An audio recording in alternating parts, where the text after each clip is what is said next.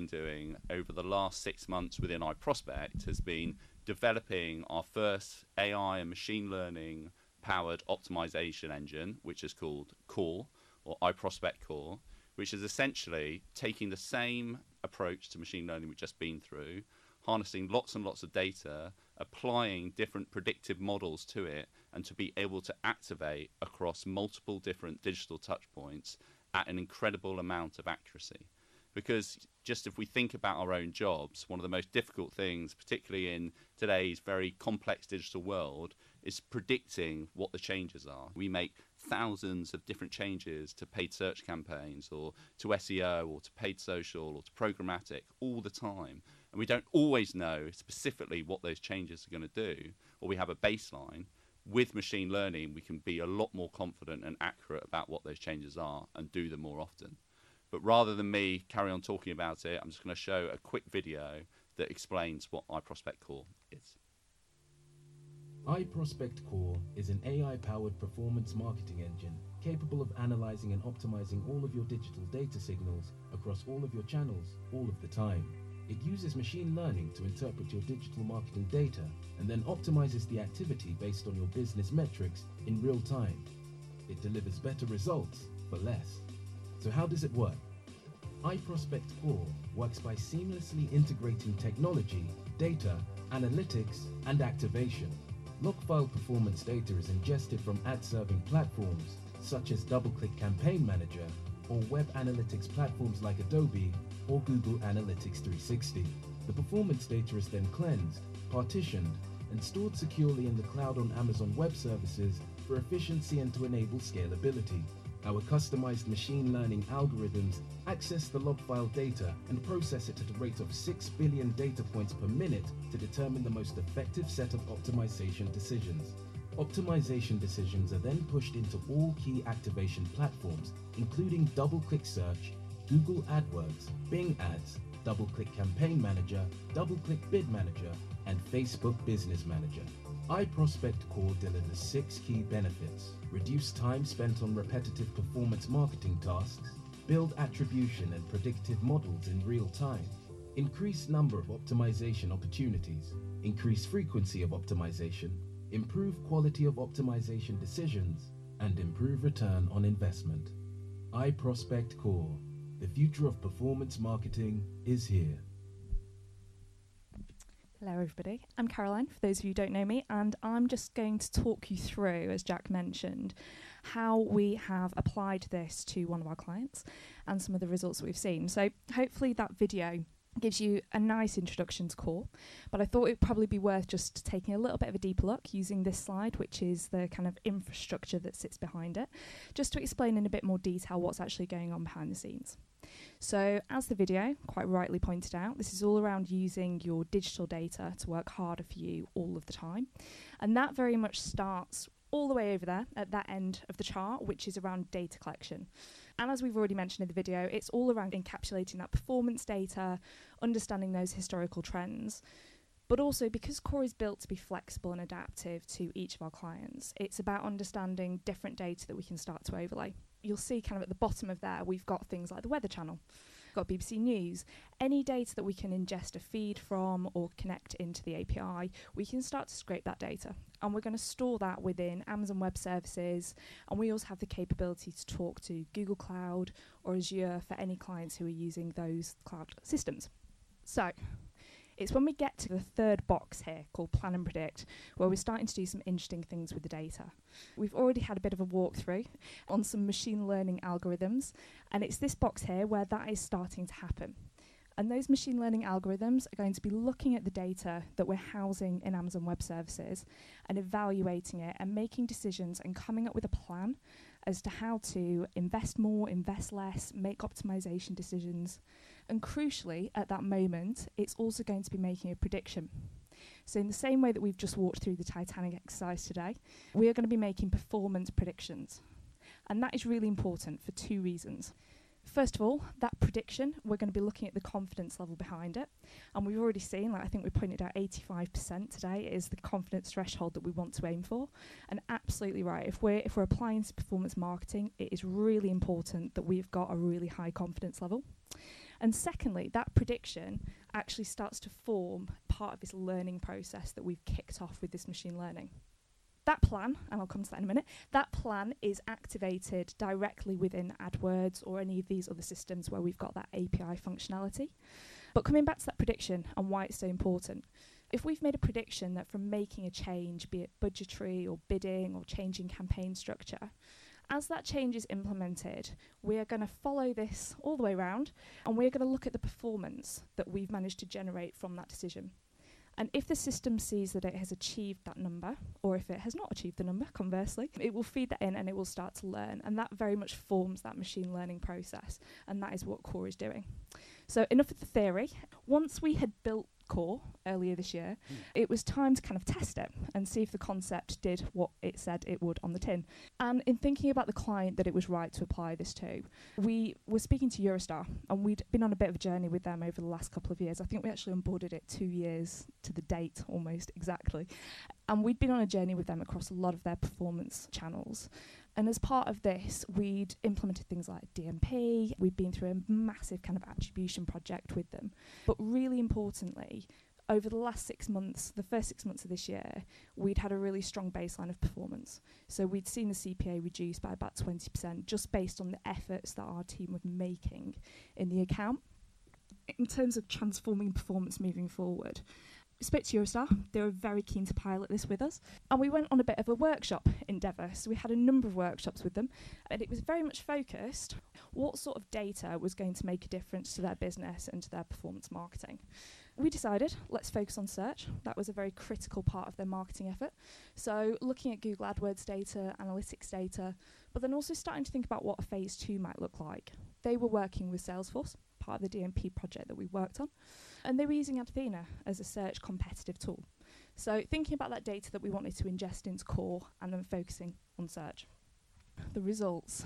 The first 5 weeks of the pilot that we were rolling out, these were the sort of changes that Core was starting to make on our behalf. All the way in week 1, you might think that those tasks are very basic, but things like pausing poor performing keywords, managing keyword bids, changing campaign structural elements, all the kind of basics that the search team are doing every single day. Core needed to be able to start taking those tasks on our behalf to enable it to start doing some more of the complex features that we see in future weeks. So week 1, we saw a CPA improvement. It was good, but not quite good enough. So we went on a bit of a journey and we started to investigate some of the other features that we could start to optimise through Core. Things like cross-device bidding, geo-bidding, time of day, all those sort of data sets that we were getting from AdWords and starting to optimise through Core on our behalf. And then moving on to week 4 and 5, we're starting to automate search query processing, which actually, that is quite a difficult task to do. We're thinking about the sort of new keywords and new searches that we see through AdWords. It's quite easy for a human to sit there and think, should that keyword be a positive keyword or should it be a negative keyword? But for Core to start doing that on our behalf, that takes quite a bit of processing power and intelligence. So that was the first 5 weeks. We have now been live for coming up for 2 months, and these are results that we've seen overall. So really, really positive, all the way from kind of cost per click and making efficiencies there, through to an improvement in conversion rate, which, and I should have said actually, this was the main goal. So CPA was the main goal for Eurostar that we'd identified back in the workshop phase. So we've seen a 30% improvement in CPA overall. So we're very happy with those results. Eurostar are also very happy with the results. And I think most importantly that we're starting to use these results now to think about 2018 planning. So how can we take more data, ingest more data into Core and see what we can do in 2018? And I think as kind of a final point from me, I know quite a few 2018 plans are already being kind of made, but delighted to have a conversation about how this can kind of fit into your marketing efforts for next year. And really, we can already start to look at any data that clients have and start to make predictions based on that. So I'm going to hand over now to Scott and Rahul, who are going to talk about their thoughts for the future. We're very lucky this morning to be joined by Rahul Parmar from Google, Ad Tech and Agency Lead for UK and I for Google Cloud Platform, and expert in all things machine learning. Welcome, Rahul. Oh, thanks for having me. So I guess a good place to start would be to get your perspective on what some of the key trends we're seeing in machine learning at the moment are. Yeah, that's a good question, actually. There's lots. So We see about 7 trends at Google, but I'm not going to go into all 7. I would say the big ones, and you can kind of see it in our product stack, is so democratization of AI and ML. So we're taking things like image recognition or speech to text and saying, you don't really need to build those features yourself. We can make them an API and you can use them that way. Something you're probably seeing is a massive enterprise interest in ML, but what you're probably also seeing is a lot of confusion about what ML is. So enterprises are coming in, I was in a meeting yesterday where a major global bank came to us and said, we want to do machine learning. We said, okay, but to what end? And they said, we don't know, but that's what you guys do, so help us do machine learning. And then we go into this massive discovery exercise, right? Probably like what you're doing with Core and your clients. So the other trend there is it's sexy and it's front of mind, but it's not well defined. And the truth is, it isn't well defined as a practice, and it can manifest in your business in pretty much any way that you want it to. So those are probably 2 that I would say are the most relevant. The other 5, there's lots. I don't want to get into all 5 of them. That democratization bit's really interesting, isn't it? When we start thinking about how accessible, I guess, machine learning is becoming. That, and you can apply that same trend to a lot of technology, and that sounds really crass, but if you go back, even 10 years, cloud wasn't as relevant or as front of mind as it is now. So 10 years ago or 12 years ago, you wanted to build a startup, your initial round might have been a couple $1 million because you needed to buy infrastructure and you needed to hire a few developers and actually build this thing out. Now you can start a startup with a credit card and a good idea, and you use a GCP or an AWS, and you just fire up a small instance and let it scale out as your startup grows. So ML is kind of the same thing now, right? There's still lots of it that is very high end that will require lots of very smart people to build very custom things. But in the short term, there's a bunch of easy APIs to use, and there's a bunch of other products that leverage ML for you. So there's a whole bunch of vendors building, just give us your data and we'll do the decisioning for you, right? And you can see that in different ways on the internet. But that's kind of being democratized too. I think if you want to be at the cutting edge of stuff and you want the most competitive advantage, in my personal opinion, I think it's better to build your own thing for the most part. But not everybody's there yet.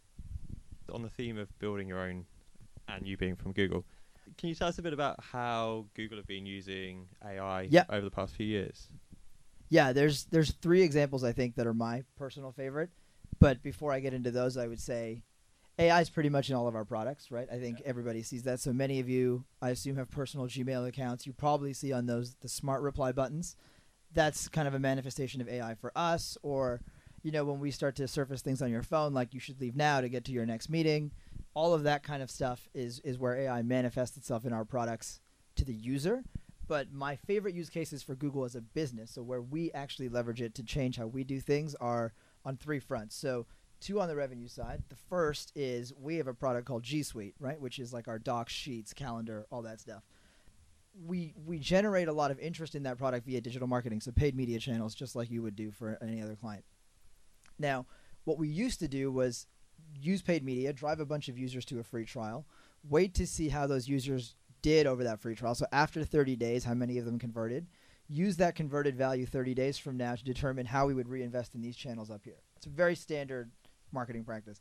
What we do now is we get kind of a model built on all of the users that have used G Suite and have converted, and then it kind of gives us a propensity on everyone new that's coming into the product stack on the trial. How likely are they to convert? And based on that likelihood, 2 days in, we readjust the channel. So it's just a tighter feedback loop between here's how we spent our money, here's who showed up. And instead of waiting 30 to 45 days to decide if we spent our money well, we can decide on day 2 and then rejig the channels up here. Does that make sense to everybody? That's kind of one that I enjoy and kind of hits home with you guys on what you're trying to do here. The second on the revenue side is a bit more internal. It's a product called Soothsayer. And so what we do there is kind of in the same vein. We look at usage across all of our products with our customers. And this effectively takes all of that usage and surfaces to a sales team what products we should be cross-selling, upselling, and how likely the customer is to convert on those products. So it's effectively a lead scoring mechanism, but it saves us a lot of time. And I think actually internally it's being credited with over $100 million of incremental revenue, which is a decent pot of change if you think about it. And then on the cost-cutting side, I would say cost-cutting is a bad term. I'd say optimization side. But we launched using DeepMind a little while ago, a bunch of DeepMind algorithms basically into our data centers to optimize for PUE. So a data center at Google runs, in terms of cost, anywhere between $600 million to $2 billion, depending on the size of the actual piece of kit. So they're fairly significant investments for us to make, and that's where all of our products run. It's where Google Cloud Platform runs. And PUE is a measure called power usage effectiveness. So what that effectively is saying is, how many units of power do we need to suck in to provide 1 unit of power to an actual computing piece? So don't include overhead like cooling and electricity, just about to actually spin up the disk or run the machine. What's the efficiency? To give you an idea, if our PUE was 1.5, that would mean so we need to take in 1.5 units to provide 1 unit of power to the actual machines themselves. The other 0.5 goes into overhead. So we applied these algorithms to our data centers to say, can we do something with how we cool, when we turn on certain systems, and where we place the racks to determine or to decrease our PUE is the way to think about it. And we took ours down about 40% overall. And 40% across all of our data centers adds up to be a fairly significant number in terms of power and cooling. So I think our data centers now run at 1.12, which I think makes them the most efficient in the world, but I don't quote me on that one. It's close. It's definitely like top 100. So there's 3 very different uses there, and I guess even today we've been predicting the fate of people on the Titanic as well. What do you think is the biggest difference that ML might make for the brands and marketers in the room here today? In terms of like what kind of use cases I've seen out there? We've seen a lot of cool stuff. I think one actually that I came across very recently that I think is really interesting is we had a major insurance company out of the US came to Google, and we run these programs where we'll bring in team of engineers from the client, so from the insurance company, and we'll pair them with our machine learning engineers in either the Mountain View office or Dublin or London or whatever it may be. And they spend 4 weeks intensive basically chasing down a use case. And so they came to us, and in the course of these 4 weeks, we actually built, so they do car insurance. And they were saying, how can we make car insurance a bit more interesting for a generation that mostly doesn't drive and hates insurance companies? So it's kind of like the Uber effect, right? Where a lot of us probably didn't take that many black cabs, but a lot of us take a lot more Ubers than we did black cabs. You change the way people use it, and it expands the market. They're kind of coming to us with that mentality. And so what we put together is actually a really cool application. So what it does is if you get into a car accident, instead of now calling your insurance agent and like going through all this garbage of what am I allowed, what's my deductible, you can actually take a photo of your car post-accident, and it will automatically tell you what the damage is on your car and start filing the claim for you. So that today is still in very early stages, but they're predicting this to be a $100 million opportunity for them because it will expand the number of people that are actually using this technology. That's smart. It's pretty cool, right? Isn't it? That is pretty smart. I wouldn't have thought of that because I haven't driven a car in like 6 years. I love that. Machine learning plays a significant role across a lot of your products and services. Mm-hmm. How do you think it is going to redefine the value of agencies in client-publisher relationships in the future? Okay, it's a good question actually. And I think the work you're doing with Core is more in line with where I see the agencies going in the future versus where they are now. I think, and I'm gonna like rashly generalize here, but I'm gonna say you have a lot of manpower and it makes more sense for you guys to build these kinds of solutions for your clients and unleash them on them than it does for you to sit there and click buttons to drive media spend, right? So I think if I look at an agency in the future and if I look at what a company wants to do with marketing or as a business in the future, marketing in the future is not about how do we buy media, right? It's about what do our customers do, what do we know about our customers, and how can we get in front of them with the right message. All of that is not just marketing data. There's sales data in there. There's finance. There's CRM. There's inventory. There's anything you know about these people from social media, whatever it may be. Agencies need to get better at bringing all that data together and actually building this customer data platform for their marketers to actually use. So I think this core thing is in line with that, right? Right now it's an optimization engine, but there's a world in which it takes many, many more signals, right? That a customer either shares with you or that you integrate for your customer and then makes even more decisions. So I think that's the world that we should be going to, I think. Now, I'm sure you might have a different opinion, but I think that would be an interesting place to be. No, I think I share that opinion. A bit of a final question for you, Rahul. For the people looking to incorporate machine learning into their businesses as we go into 2018, and mm-hmm. Jack mentioned our survey earlier, actually 61% of people that we surveyed through that said they were likely to incorporate machine learning next year. What would be your advice to those people in order to make that happen? I say the same things to lots of customers when they come to talk to us about this. I say, number one, you need to break down some of the data silos in your business. And that's really a customer side problem, right? It's not something that one guy from Google is going to go in and start making HR share with it's just not going to happen. So I think the idea of like data ownership in a business needs to change into what can we do with all of this stuff together, and so those silos need to come down and bring it all into one spot. I think that's important for things like training models and deciding what features make sense, right? If we don't see everything, we don't really know what we can and can't use. So that's number one. Number two, I think, is training people. Like the idea that you can go out there and grab the people that know how to do machine learning and that there's enough of them to go around that you'll be able to do what you want is not at all true, right? I think you have to start upskilling people, especially if you've got people that know SQL. It's not super related, but it's a start, and they have the ability to go up into the next phase of stuff. So you kind of start training people upwards. And third is, I think you need to get a little bit more comfortable with experimentation, which means you don't always know if the thing that you're spending time and money on with people is going to pan out into some huge ROI for each individual project. But you do know in the long term, the arc of these things, they will pan out as positive. It won't be all of them. It will be a few, but you need a portfolio of stuff that you're running at. And so companies can get in their own way a lot saying, we don't see the immediate value of this. That's not how you can approach this problem. It should be something you're looking at a little bit more longer term. Break down the silos, focus on the people, and experiment. Become a cowboy. Yes. Yeah. Cowgirl. Cow person. Well, thank you very much, Rahul, for sharing some of your thoughts this morning. Thank you, everyone. Rahul Parmar. Fantastic. Thank you both very much, Rahul and Scott. The main thing I heard you say, Rahul, that we are the agency of the future. I think that was my key takeaway. But just like with the previous breakfast briefings and the ones that we'll have in the future, we just want to make sure that we give everyone 3 key takeaways of things that you can do when you go back to the office later today to start thinking about to apply machine learning for those 2018 plans. So the first one, although it sounds incredibly basic, but I think everyone has said it in a different part today, whether it was myself or Rahul or Sophie or Caroline, was around really defining the challenge, clearly articulating what the business challenge is that you would like machine learning or AI to actually solve. In the example of Eurostar, they didn't come to us and say, the challenge is I want a 30% lower CPA. That was obviously a great outcome that we wanted to get to. But their challenge is all around incredibly competitive market where they are a high-speed train service between London and Paris and Brussels, but they are competing heavily with airlines. So how can they think about using data and different algorithms to be more competitive in their paid search spend during that time? The second thing is just starting with a number of different hypotheses. So just like we did in the machine learning task, it is you are defining the challenge, but you are coming up with those hypotheses, whether it's women and children are more likely to survive, or the higher I was on, the higher debt, the more likely I am to survive.